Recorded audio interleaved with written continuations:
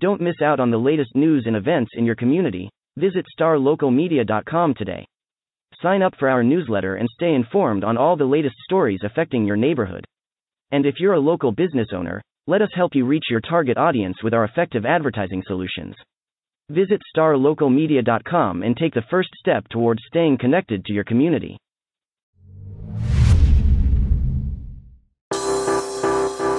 Today's episode of the Star Local Media High School Sports Podcast is brought to you by Baylor Scott & White Sports Performance Center, athletes made here. The Sports Performance Center was developed with one goal in mind: to maximize human performance through movement and recovery. Their team of expert performance sports coaches and trainers will guide you to achieve your performance goals. That's the Baylor Scott & White Sports Performance Center, located at the Star in Frisco. This episode is also brought to you by Allen Dental Studio. Located off Bethany Drive in Allen, their office was designed with you, the patient, in mind, which means an excellent and enjoyable experience. From cosmetics to implants, you deserve a perfect smile, and Allen Dental Studio can make that happen. Also, don't want to leave out another longtime friend of the podcast, Texan Senior Residential Care Homes. With locations in Carrollton and Dallas, Texan Senior Residential Care Homes offers an affordable, high-quality alternative to senior living. Call now at 469-400-7650. That's Texan, spelled T-E-X-S-E-N, Texan Senior Residential Care Homes.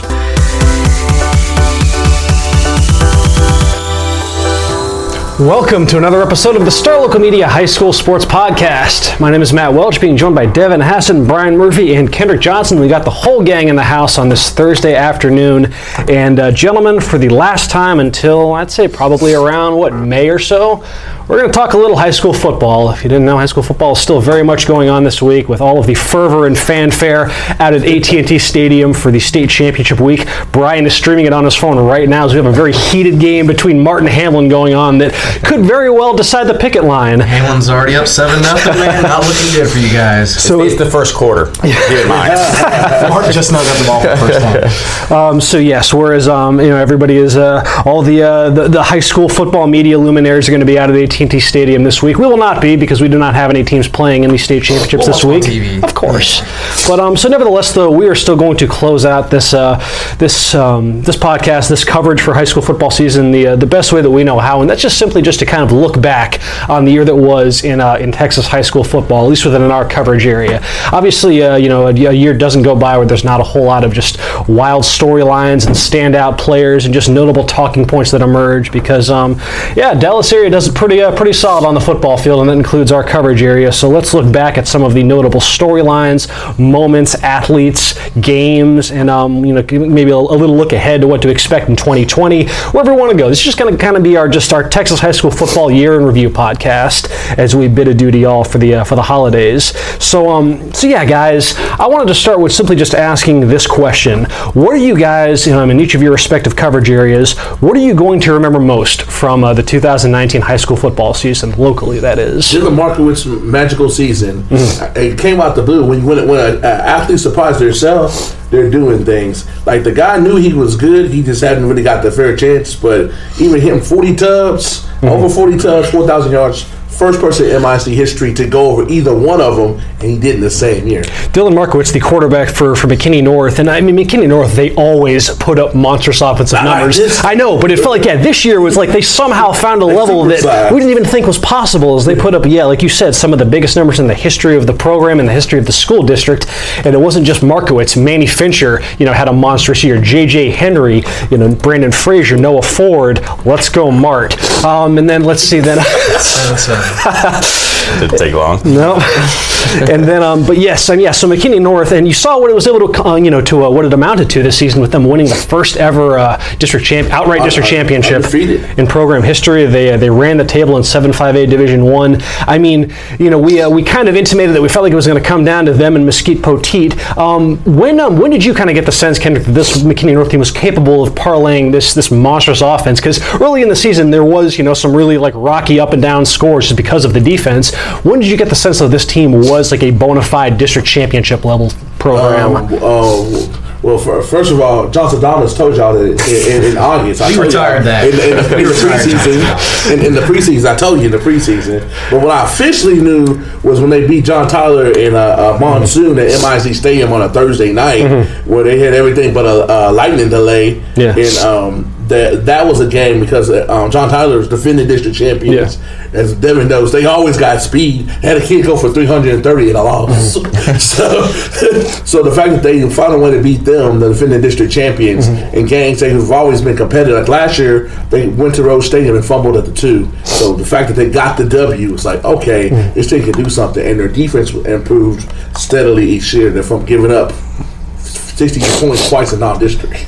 That's crazy to give up below 34 here in district. I feel like as far as the most notable thing to emerge from your coverage area, Brian, that's probably a pretty obvious guess. So, but nevertheless, yeah, just talk about what are you going to remember this season for? Kendrick said something that stood out though. Okay. He said lightning delays. Remember last year, the first 2 months of the year, so many games. Don't remind me, man. That was the worst. The weather this year was pretty good. Yeah. Well, yeah, we got off easy this year. Yeah, I think it was one weekend. How the game got rescheduled? I mean, resumed. McKinney McKinney they played the next day. But yeah, no, I didn't really have any issues with weather this year. I didn't have any either. It was such a far cry from last year. Just every week early in the season, it was 2-hour delay here, cancellation here, there. Come back on Saturday. Yeah, it was bad. Goodness. It was bad. The thing that's going to stick out the most, obviously, week 3, Highlander Stadium, Lone Star beating Highland Park. For the first time, Highland Park lost for the first time at home to a team from Texas since 1998. I was in high school there. Wow. I had just moved to Texas then. I was in second grade. But yeah, so going into that game, Lone Star, there was some hype with them. They were 2-0, Highland Park, 3-time defending state champions. Everyone knows about them. No one can beat Highland Park at Highlander Stadium, and yada yada yada. And it was kind of Lone Star's coming out party. They beat them pretty good. Marvin Mims scores on the first play of the game. By the way, speaking of Marvin Mims, shattering records all season long. One of the all-time great seasons ever for a high school football receiver in Texas. Ever. One of the best offensive seasons, really for anyone, breaking national records as well. Had over 2,600 receiving yards this year. That is just absurd. Over 30 touchdowns. He had a big game. He had 2 big games against Highland Park this year, but that week 3 win, beating them by double digits and kind of putting themselves on the map, as a legitimate, 5A powerhouse. Yeah, another thing, didn't we tell people he was a price of admission? Him and Miles Price, remember in the preseason? Price, man. I'm just saying, we told people that you had to watch Mims and Price. Yep. They didn't disappoint this year. I saw Miles Price return 2 kickoffs for a touchdown against Wakeland this year. Why did you kick to him, Wakeland? I was like, stop kicking to Miles Price. Why? He doesn't even need any space. I saw him catch a touchdown against Reedy in double coverage, where he just brings it in, jumped like 8 feet in the air, and hauled it on the sideline and walked it in. That's another thing. I want to talk about Reedy. Yeah. The fall of Reedy, man. Last year they go 13-1. They make 4 rounds deep, lose to Aledo, gave Aledo everything they had in the 4th round, and they graduated everybody. And, prior to the season, Coach Chad Cole said, hey, this Frisco Reedy football team for the first time ever is overrated. And we were just like, okay, he's just. But it's unique because you never hear a coach actually say that word in any sort of interview context. And they were very overrated just based off what they'd done the year before. That was a brand new team. The only returning starters were Nate Anderson and Will Harbor. I mean, Will Harbor is great. Was the reigning district MVP the year before, but one man can only do so much in football. This isn't basketball or baseball. This is football. You need an entire team. But do you think it's the annuity of the program? Because the program's not even 5 years old. No, but the bar was set so high the year before, and so it was kind of tough seeing Reedy, them barely even squeak into the playoffs. It looked like they weren't even going to make the playoffs. And luckily they got in last week of the year. So it was kind of weird to see, Reedy kind of go back to this, which if it was a lot of other programs, they had a fine year, making the playoffs. For sure. Some big wins. They went to Denison and won a road win. And got a road was that ever a big win? It ultimately got them in the playoffs in, week 5 or whatever. But any other team, or most other teams, that's a good year. But for Reedy, coming off a trip to the 4th round of the playoffs, it was kind of like, this isn't so good. It's just kind of the give and take of kind of being a young program, because that's like they graduated just such a great senior class, and that's part of the one of the aspects of being able to build a sustainable program is being able to overcome something like that. And it was such uncharted waters. You had so many kids there in that first game against Plano West that were getting their first real substantive taste of the varsity spotlight. And like I said, they had they almost beat Frisco. They almost beat Lovejoy, two teams that went to the playoffs as well. But nevertheless, it's just at the end of the day, they still got to the playoffs. They still finished above 500 and whatnot. It's just just when you're coming off the heels of a 13-win season or whatever it was, that's just a high bar to top. But now again, they've I'm sure Reedy's still going to be pretty solid going forward, though. Yeah, they have a bunch of guys coming back. We'll see. Kitna, Padgett, they have two quarterbacks getting D1 looks. They should be back in the playoffs next year.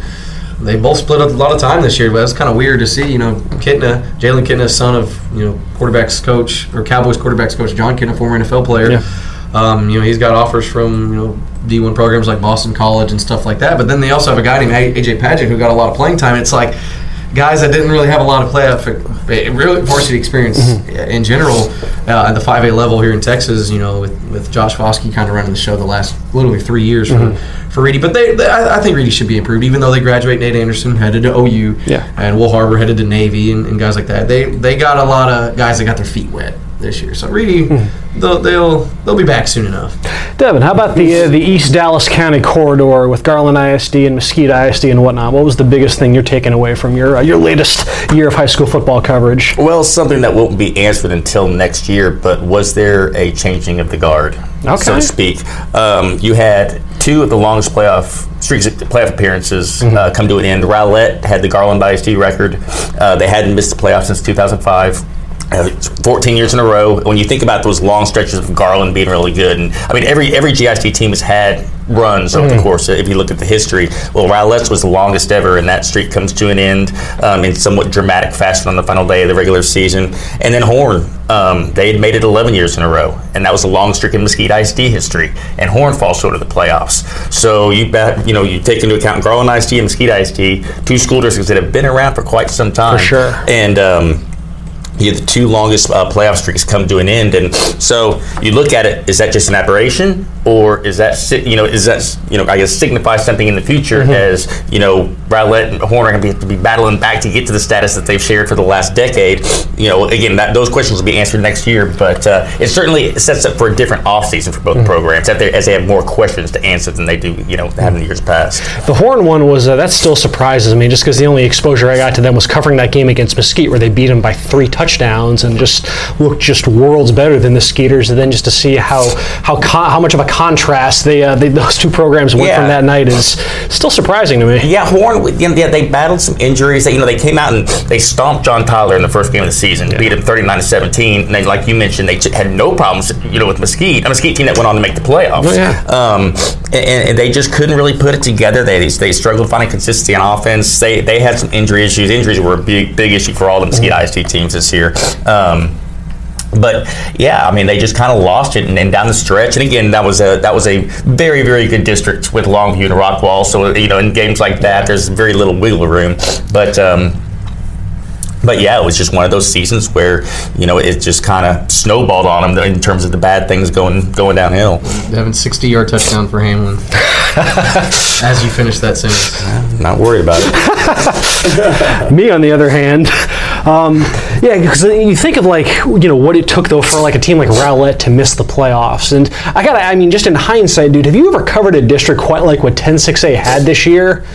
Well, it was just the moving pieces on that final day, not just who's in and out of the playoffs, but who's going to what division and how it would affect seeding. It all came down to that final day. And it was fun. You see that from time to time. The way, especially when you're talking about the one thing that didn't really have over in 10-6A was the point differential aspect of it, and that's what you've seen in a lot of districts coming down in a lot of these playoff races. Is when so and so has to win or can lose, but they can only lose by so many points. That's when it gets really interesting, and because especially in the second half of those games, why are they making the decision to do this? Why are they kicking a field goal right here? Why are they? And it's all about point differential, and they're on the phone, or they're talking to people at their scouts at their stadiums. Okay, this is now, here we are. Now we're -5. Now we're +3. So it wasn't anything in terms of point differential, but yeah, in terms of moving parts, 10-6A was a lot of fun this year, and Rowlett just happened to be the odd man out. For me, it was kind of an abbreviated year for my coverage compared to years past. Allen, is usually a shoe-in to get to the state semifinals, which they'd done 7 straight years prior to this season. They still, are great in the regular season. They go undefeated for the 8th straight year, but bow out in the second round to Rockwall in what was just an absolute classic out of the AT&T Stadium. Plano ISD did not offer a whole lot in terms of real fervent winning football. They combined for just 7 wins between the 3 high schools this season. So Taylor called it. Yeah. And then, but you had then over in the private school ranks, the last team standing of my coverage this season was none other than John Paul II. We all predicted that, of course. And I just that's going to be again the most notable takeaway from me this season is just the coming out party for John Paul football finally. And just I think back to just all the years covering this this John Paul program. We'd get back to the office every Friday night. We'd be putting in scores into the playbook, and I'd be looking up and John Paul lost by 45 again. It's a program that has just fallen on such tough times for so many years. Even so much as getting a district win, they went a whole decade without doing so. Even so much as winning multiple games in a season was such a chore for them. And then to see what that program has come from. With they're a few years removed from a 33-game losing streak and multiple 0-10 seasons, and you're seeing right now with Plano West the kind of toll that can have on a program and on kids and whatnot. So then to see the where they've come under head coach George Teague to where they turned in their best season ever this year by any estimation, and it was something that you kind of got a sense of over the summer. I try not to ever read too much into 7-on-7 because it's not actual football, but just seeing things like John Paul competing in these state qualifying tournaments against other Class 5A and Class 6A teams and just athletically looking the part, and you kind of got a sense right then and there that okay, this year might be a little bit different because that was just always the thing that held them back compared to the Prestonwoods and the Dunns and the Bishop Lynches and whatnot. Is just those teams had full-blown Division I prospects and whatnot, and John Paul just never had that caliber of talent. So they finally closed the gap this year. It was just about kind of harnessing the mental side of things, because you got to see even despite all of their talent, once again going back to 7-on-7, they get to the TAPS State 7-on-7 tournament and they have they finished a game over 500. They had they just weren't they were really, really up and down despite again all that talent that they have. So there was still a little bit of work to be done. So this is a permanent change, you say? I think that it's something that is here to stay, just because again you look at how young that team is and how they only had 10 seniors on this roster, but then they go and they carry it over into the season, and I think the fact that they played when they played Prestonwood as close as they did, they lost 22-10, which in years past that's a game that they've lost by 60 to 70 points. And then the job that they did beating both Bishop Dunn and Bishop Lynch, including going to 11 overtimes and falling just shy of a national record in that 39-37 something, so 37-35 something silly like that. But then they kind of really legitimized themselves as at the very least okay, they can hang with these teams now at the very least. You don't know what it means in the playoffs, but they've at least shown they can hang with these teams for a change. Then they go out and they grind out a tough one over San Antonio Central Catholic, and then you're thinking okay, they got their first ever playoff win, cool, mission accomplished, awesome season. They're not done there. They go and just beat the brakes off of undefeated Fort Worth Nolan. They go into the state semis. They run through San Antonio Antonian to get to the most improbable state championship game berth of any team that I've ever covered. That was where it ended though. Parish Episcopal was kind of the team du jour this season in TAPS, and they took care of business in that state championship game with Preston Stone and that army of standout players. But nevertheless though, it was a hallmark year to remember for John Paul II. And like I said, McKinney Christian? No, they're TAPS Division I or whatnot. Yeah, they're with Prestonwood and Lynch and Dunn and all them. Like I said, they're still a really young team at the heart of it. A lot of their better players are juniors and sophomores and whatnot. So it's a program they're just getting started over there at JP2. This was not some lightning in the bottle run that they had, and TAPS is going to be loaded again next year for sure, and it'll be easier said than done. But at the very least now, John Paul has put themselves in that conversation, which you couldn't say beforehand. So yeah, that's what I'm taking away from this season. If you had asked me at the start of the year if that was going to be anywhere close to being on my radar, Nope, not even close, man. But what a year for John Paul, man. Some big things happening out at JP2. Let's see. We often do our when we're voting on our all area team, we'll devote an episode of the podcast to doing what we call our cutting room floor awards, and just kind of taking just random off the beaten path stuff that doesn't make the cut, and we'll kind of hash that out. And one of the things we always talk about are like some of the better games that we've covered. I was curious, when you guys think back, what are like some of the memorable games that you remember covering this season? For you and I gotta imagine that whether it was that 2-day game between Plano and McKinney, that's one that immediately jumps to mind. McKinney and Jesuit. Yeah, because nobody saw that happening. Yeah. And then looking back on how both teams' trajectory changed that night in a good way. Usually it's like one or the other, or they both go down. Like both teams went up that night. Yeah. Because Jesuit, they changed what they did and got better and went on a run. McKinney was this close to going 3D. Popsicle Shavers in their first playoff win since 1993. I forgot to put that in there. It's one of the top things that happened in the McKinney market, because you in droughts that go over 2 decades. That's a long time. Man, you talk about a program that has been just flying close to the sun these couple of years under Coach Shavers, man. I mean, they overcame an 0-5 start last year to make the playoffs. They started off 0-3 in district this year. Yeah, I know. You lose the head-to-head to Plano, so already you're thinking like, okay, now we have to finish ahead of Plano, and obviously it took a pretty wild chain reaction of events to make that happen. But nevertheless, McKinney got in the playoffs. They got a heck of a way to win their first playoff game in over 2 decades with that game-winning field goal by Seth Cox to beat Naaman Force. They almost beat Waco Midway. Had a pick 6 on the last final drive of the season, basically with a minute left. And they're loaded for next year. They're another team. Yeah, there's a lot of sophomores that are getting run this year, and they're going to be sticking around for sure. And another game that was undercover was the John Tyler McKinney North game, because that was a swing game. Because Devin knows, because that district was so top heavy that a game or lost there would have changed it. When you say had they lost, it would have been completely different. Oh yeah. Mm-hmm. I think for me, the game that stood out in my coverage area, I got to do a lot of beyond just covering the Plano and Allen schools. I got to do a lot of work in our Denton County markets, and that led to getting to do things like see Argyle in person for the one of the few times I've been able to cover Argyle. And they had a game in the I believe it was just the second round of the playoffs against Stephenville. That, I mean, a game that those are two programs you typically think of, programs that are accustomed to making deep playoff runs. Argyle had won this game by I think it was 5-6 touchdowns earlier in the season, and then them and Stephenville, man, this game just became an unexpected classic there in the second half, with just touchdown after touchdown, just big play after big play. I mean, you saw just some football performances that just it's like fantasy football numbers that were put up by the Argyle offense. Yeah, I remember I had your tweets on notification. Oh yeah, I was pretty intrigued. I was like, man, what's going on? Stephenville might actually do this. Wait, hold on. And I turned it on second, third quarter. I was like, whoa. Argyle was they were playing with the lead for most of the game, but Stephenville just wouldn't go away. They would work themselves out of a 3rd and long with some crazy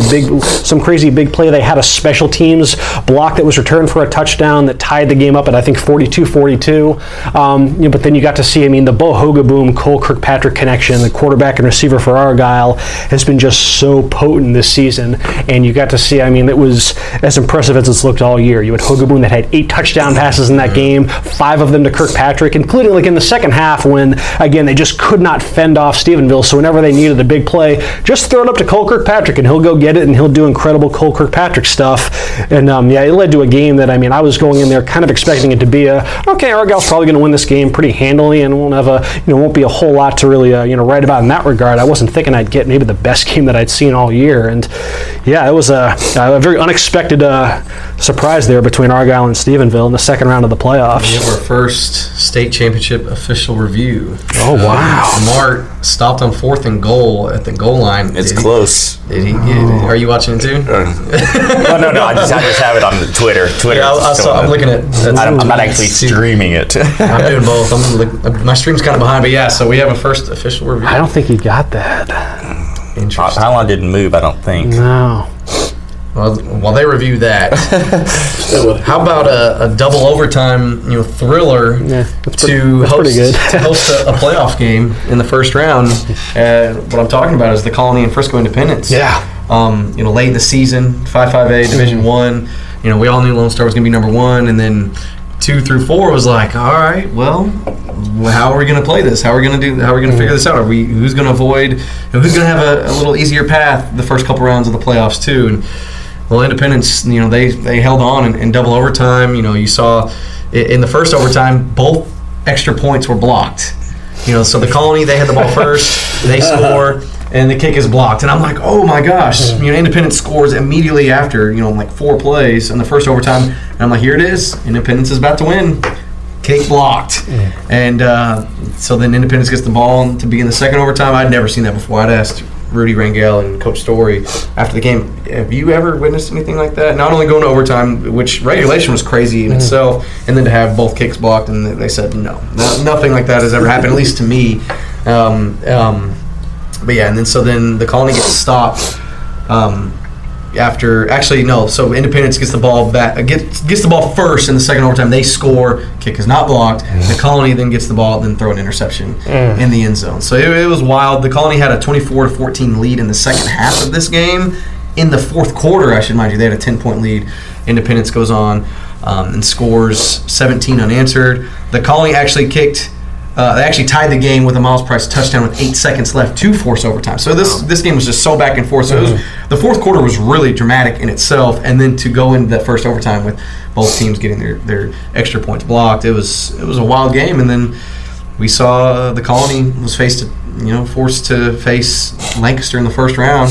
They were one and done. Yeah. And Independence got to avoid that, got to host a playoff game, go 3 rounds deep, and in the process, Frisco ISD had 3 different teams go 3 rounds deep for the first time ever. Yeah, those two, and then Frisco with just a nice little, the best year. When do you think the last time is that Frisco high school football had a year quite like? So I was looking up on Max Preps, and their records only go back. Yeah, the records only go back like the last 15 years, so it's been their best year since at least 2004. Yeah, for sure. And then, 2 years ago, this was an 0-10 team. And then coming into this year, Frisco High. Their last year, the Raccoons, their last year with the rest of the Frisco teams, and then when they split 5A in Division I, Division II, when they split Frisco in Division I, Division II. They do a rezoning because zoning makes a big difference. Yeah, Frisco was kind of getting screwed a little bit from rezoning. They lost a lot of players. They have one of the smallest enrollments in all of Frisco. When they build so many schools, though, it takes away from. And you're right in the middle. More than 2. It's like even McKinney. Since I've gotten to McKinney, evidently they had rezoned the year, but I started covering the McKinney schools, and since then you can see Boyd from across the board from school. Like they used to be state caliber in volleyball, and they're really good. Yeah. They're good. State caliber in soccer, they're good. Football, playoff, below average. Just kind of level out the playing field between the 3 schools. So that with districting, those people, the politic people, be messing these schools up. I don't know what they're doing, but it makes a big difference. In the mid-2000s, the mid part of this decade, 15, 16, 17, Frisco took a big hit because you think, they were really good. Schools. Yeah, when you think, okay, the early part of the decade, their football teams were pretty good. Their volleyball teams were really, really good. Yeah. The other teams were pretty good. And then now it's like they took a huge hit, losing kids to Reedy, losing kids to Lebanon Trail, losing kids to Wake, all over the place, over the last decade. And to see them, bounce back and make the playoffs last year and then win the district this year, go 3 rounds deep this year also, it's really impressive. Hunter was the first-year head coach in Jeff Harbor. The piggyback what you're saying, your other viewership is about to go through that, your readership. Prosper. It's coming. It's coming. They just set the bar super high, but they now have Rock Hill opening next year. And they got the 2 schools after that. They're about to go to the same. And you can see it. Frisco made it 3 rounds deep in 2011, 2012, 2013. Yeah. But then as the fields open, and you see it dip. You see it in every school district, but especially a school district that is just growing. And opening high school after high school. A lot of these school districts, you'll see it. Open a high school, wait 6 or 7 years, maybe open a new high school. No, Frisco does it every 6 or 7 months. I think they just opened one right now. And I've been incredibly lucky the last few years. Even my expected stinkers turned out to be some really great games that went down to the wire. This year was about the exact opposite of that. Even when I had a high-profile matchup, like what? It just didn't turn into even last week. What high-profile games did you have, Jeff? But Poteet, McKinney North, West Mesquite, McKinney North, games like that. Seth McGowan goes out. Stuff like that. The one exception, the one game that actually did live up to the hype in terms of being memorable was the Hammer Bowl with Rowlett and Saxe. You know, we talked a little bit about the playoff implications, you know, going in. Or just, you know, in that final day of the regular season. How long has it been since the Hammerleys were even the principals at Saxe and Rowlett? It's been a little while, but they still come out to the game. Well, yeah, they were there when it started. They had the trophy. They got everything. It's going to be the Hammer Bowl. We got a hammer on it. They the trophy every year? Yeah. Oh, yeah, they trade it. Whoever gets the hammer. You do your alumni history. Saxe never won the Hammer Bowl. We were terrible around the late 2000s. Yeah, but you know, these were two teams who had really struggled offensively all season long, which has been uncharacteristic for what they've been. But they've saved their best for the final day of the regular season because Rowlett jumps out 14-0. Saxe comes back and takes an 18-14 lead at the half. They go back and forth in the third quarter. They continue it in the fourth quarter. They combine for 36 points. Rowlett scores a touchdown with 21 seconds left. Keep in mind, we're thinking this is for playoff seeding at the time because they came in as the top two. They had both been going Division I. We've called it the Avoid Allen Bowl in years past. So the seeding was a big deal. Well, they didn't know what was going on across the way at HBJ either with Naaman Forest and Lakeview. In a game, a lot of people thought Lakeview would win handily. That was not going according to plan as Naaman Forest was actually ahead of Lakeview. So Rowlett scores again, 21 seconds left to cut it to 42-40. They have to go for two in the tie. Saxe defense comes through, stuffs the run, and they're able to recover the onside kick, run out the clock.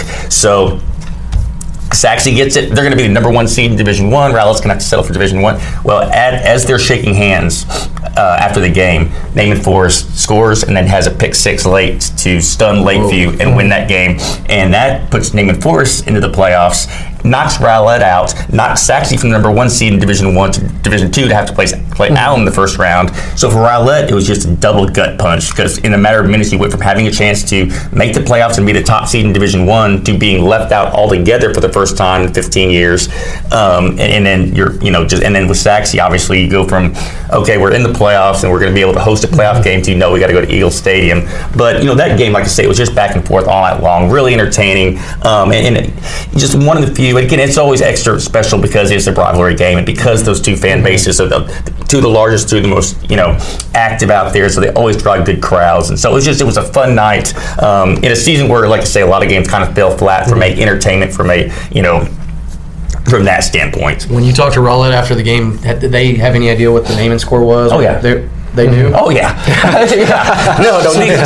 During that game, because that game was crazy between Saxe and Rowlett, they had people keeping up with the Naaman score on the sideline? They're still, you know, relaying it. And those coaches are coming out, you know, they got the live feed because we were watching it, you know, in press box. And they're well aware of what's going on, especially if it's going to have an outcome on. So when did they find out they weren't going to make the playoffs? On the field, right? Literally, they told the players right after the handshake line, they came back and said, by the way, Naaman Forest. That's when tier season began?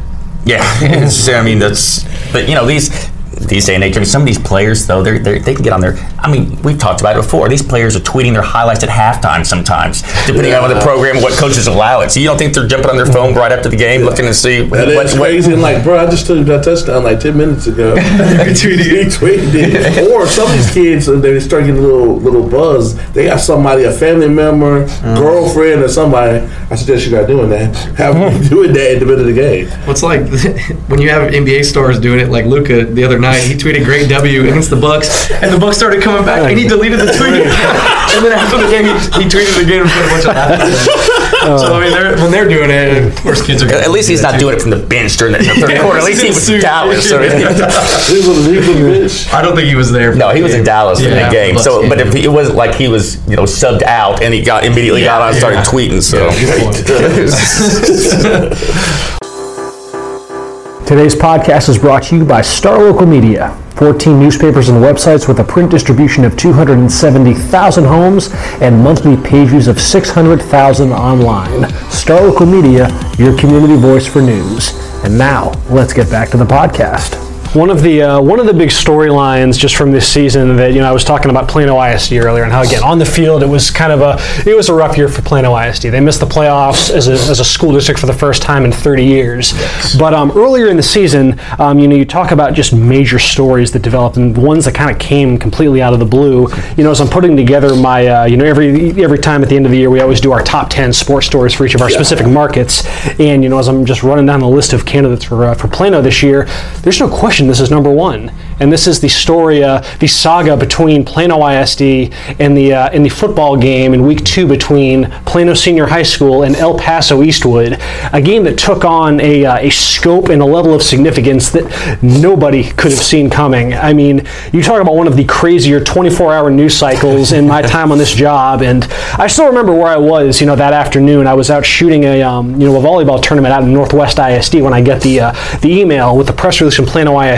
saying that they've canceled the game between Plano and Eastwood, and I'm just having to process that for a quick second, because you knew the game was happening, and obviously we knew beforehand the matchup with obviously the events that happened over the summer with the shooting up in El Paso, and the proximity of the Walmart where it took place to the Eastwood campus, and how that community in particular was really impacted by that. And then you find out later on that it was the shooting was done by a former Plano Senior High School student.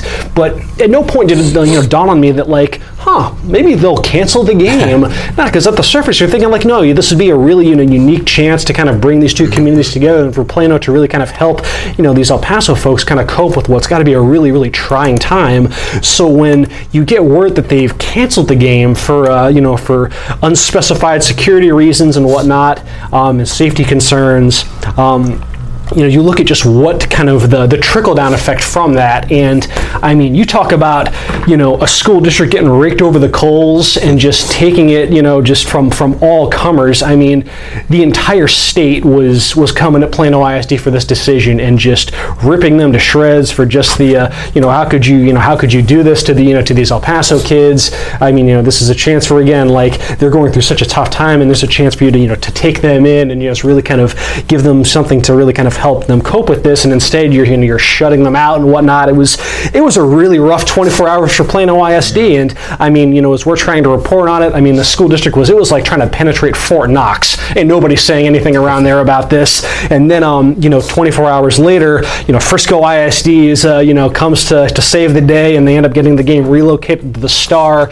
Plano ISD was on board with having the game played indoors in a closed venue, and so just like that, I mean, this game, but obviously, I mean, I don't want to say the damage had been done, but already now you've put the spotlight on this game that there wasn't beforehand. And I mean, you think about just the events that then led up to this game, because not only is the game getting relocated, it's now going to be broadcast throughout the entire state. Got national attention. Oh yeah, it got national attention. Beto O'Rourke, a presidential candidate, was tweeting about this and whatnot, and saying because they wanted then, if they were going to play the game in Plano, El Paso folks were like, come play the game over here. Let's go to the scene of the crime. Yeah, we're more than happy to have y'all play over here. And Plano was, nope, we don't want to do that. And I mean, so yeah, this game took on it was a national news story for a moment. And but then you see when the game is finally rebooked and it's still going on, then I go out to the high school to do a feature story leading up to the game. I get there and there's there are TV cameras that are flanking the sidelines during their practice. I've got to go on I've got to go talk with a couple of the football team's captains in Coach McCullough's office, being flanked by a reporter from USA Today who's doing a story on it. I mean, the attention that this game had was just, it was unlike anything that Plano ISD football has seen since maybe Rex Burkhead was on campus back in the late 2000s. So it's kind of in a roundabout way, this debacle on Plano ISD's end wound up putting more attention on their football program than anything that's happened in forever.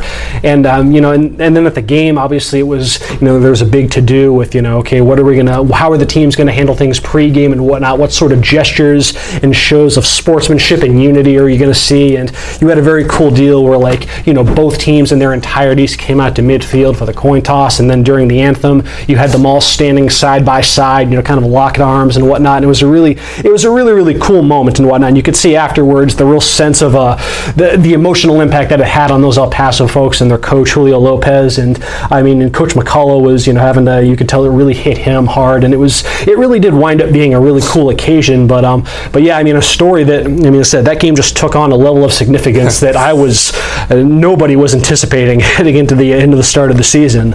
So there was that. When you guys think now, if we can, I guess, close this out then with a look, I guess, maybe a little bit down the road to 2020, how are we kind of feeling about the state of things for our respective markets heading into the 2020 football season? That February is going to be very key. Yes, because we have realignment coming up in the. Because a lot of teams, like somebody like North, they're poised if they get in the right situation, like they can make a run in several sports. And for state, like soccer, baseball. Down there, about to have a crew from middle school crew that's going to come in and rec shop in girls basketball for their positioning to be from like a really good program to what's that trophy called? Lone Star Cup. Yeah, to be up in that mix. That's really a big thing. Then for the McKinney schools, I don't know if they can get away from the bullies. It seems unlikely. If they were in any district but that, because it's like I think they would be like sweeping across the board, but they in the bully district. Devin, how do you? I was going to say, I kind of alluded to it earlier with Rowlett Horns playoff streaks being. I think next year is a bounce back year in terms of that's the way most, except for Mesquite, who seems to be trending up. Making the playoffs, making it to the second round this year. They return a really good group. Coach Fleener really has that program rolling. But Poteet, West Mesquite, Rowlett, Horn, North Mesquite, they all had losing records this year. Saxe struggled more than Saxe struggled in several years. Just didn't have quite the star power that they've had in years past. So next year is really, I think it's kind of getting back on track for a lot of these teams. And in the case of like North Mesquite, are they turning the corner? And all these teams have had coaching changes within the last 3 years, or a lot of them have. Horn, North Mesquite, Poteet, West Mesquite will have a new coach here, upcoming. And so, it takes a while to get that system in place and to get the program the way that you want it to as a head coach.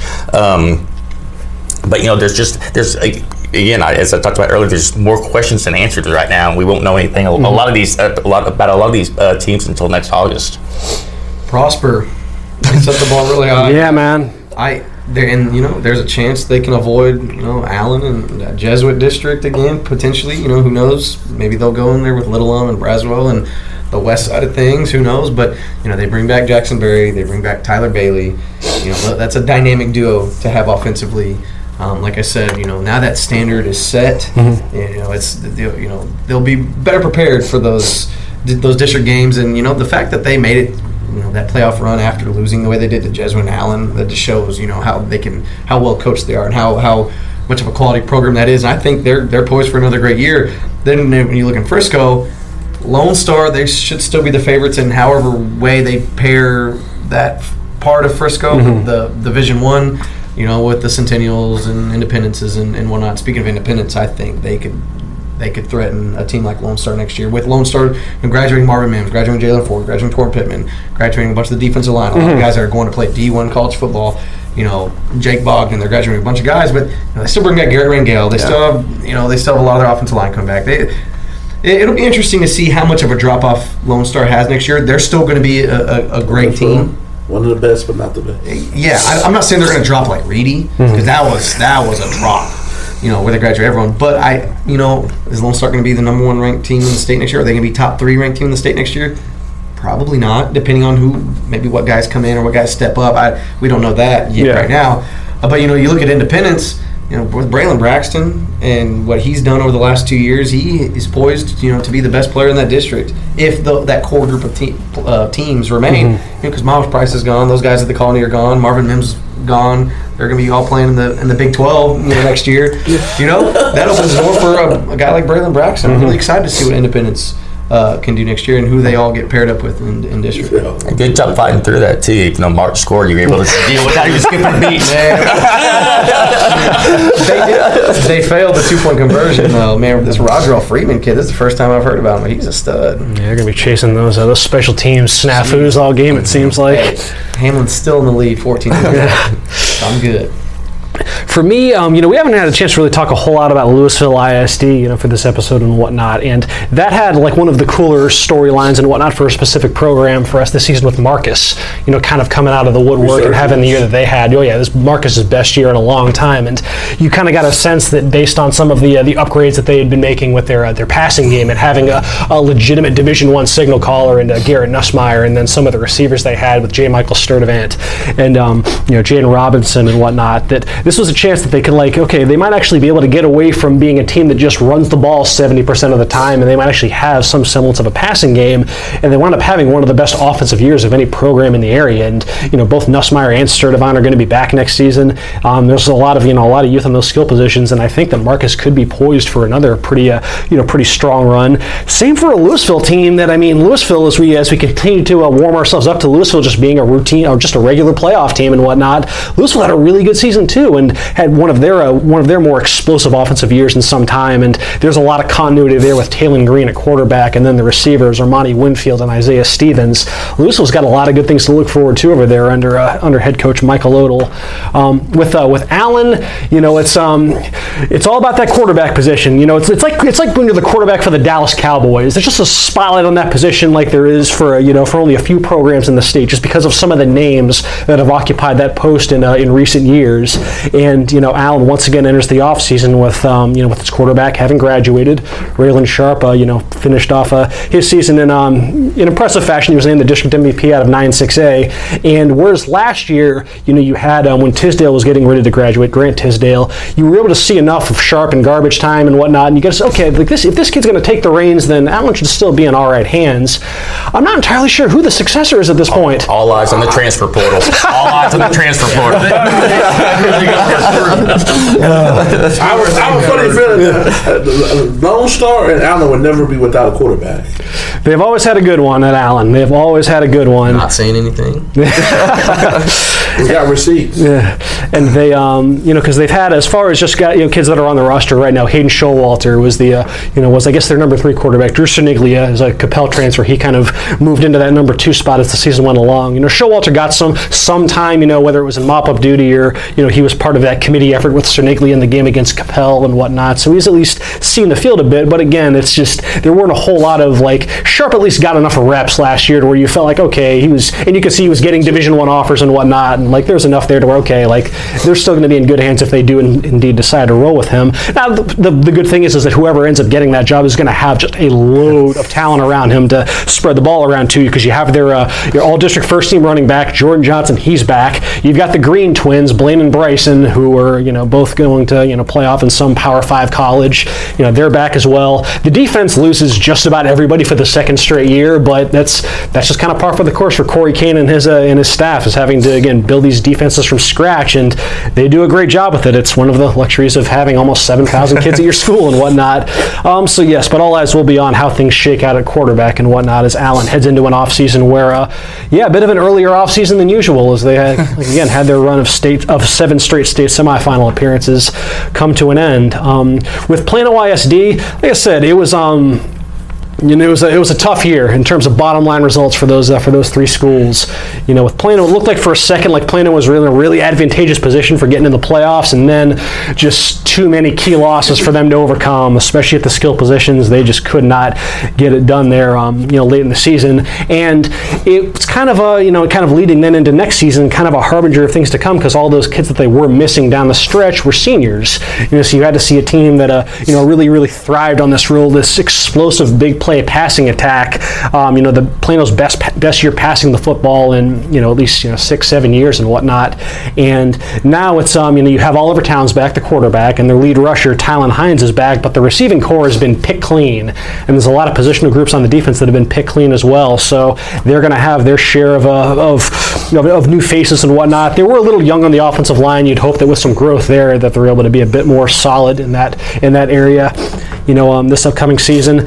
And then with East and West, they were both teams that were really young. I mean, East graduated all but 2 starters from that team that, finished, made it to the playoffs the year before and whatnot. And, that's a team that really had a real tough bout with some injuries. So a lot of those guys then that got some experience last season, let's go Mart, they're going to be taking on greater roles this season. And then with Plano West, that was one of the cooler stories of the year was the fashion in which Plano West snapped a 34-game losing streak, overcoming an 18-point deficit inside the final 4.5 minutes against Plano East to pull off just an improbable victory, and the kind of victory that I'm sure head coach Tyler Sukup is not going to be forgetting anytime soon in the first of the the springboard union next year. Oh yeah, and that's there's obviously just the program in general seemed to take a much more positive step this season. I mean, just in terms of just general competitiveness, you could really sense kind of a change in things over there, which is obviously very, very long overdue for that program, because again, nobody deserves to go 0-10 2 consecutive seasons and whatnot. So it's good to see at least West getting things pointed in the right direction again and whatnot.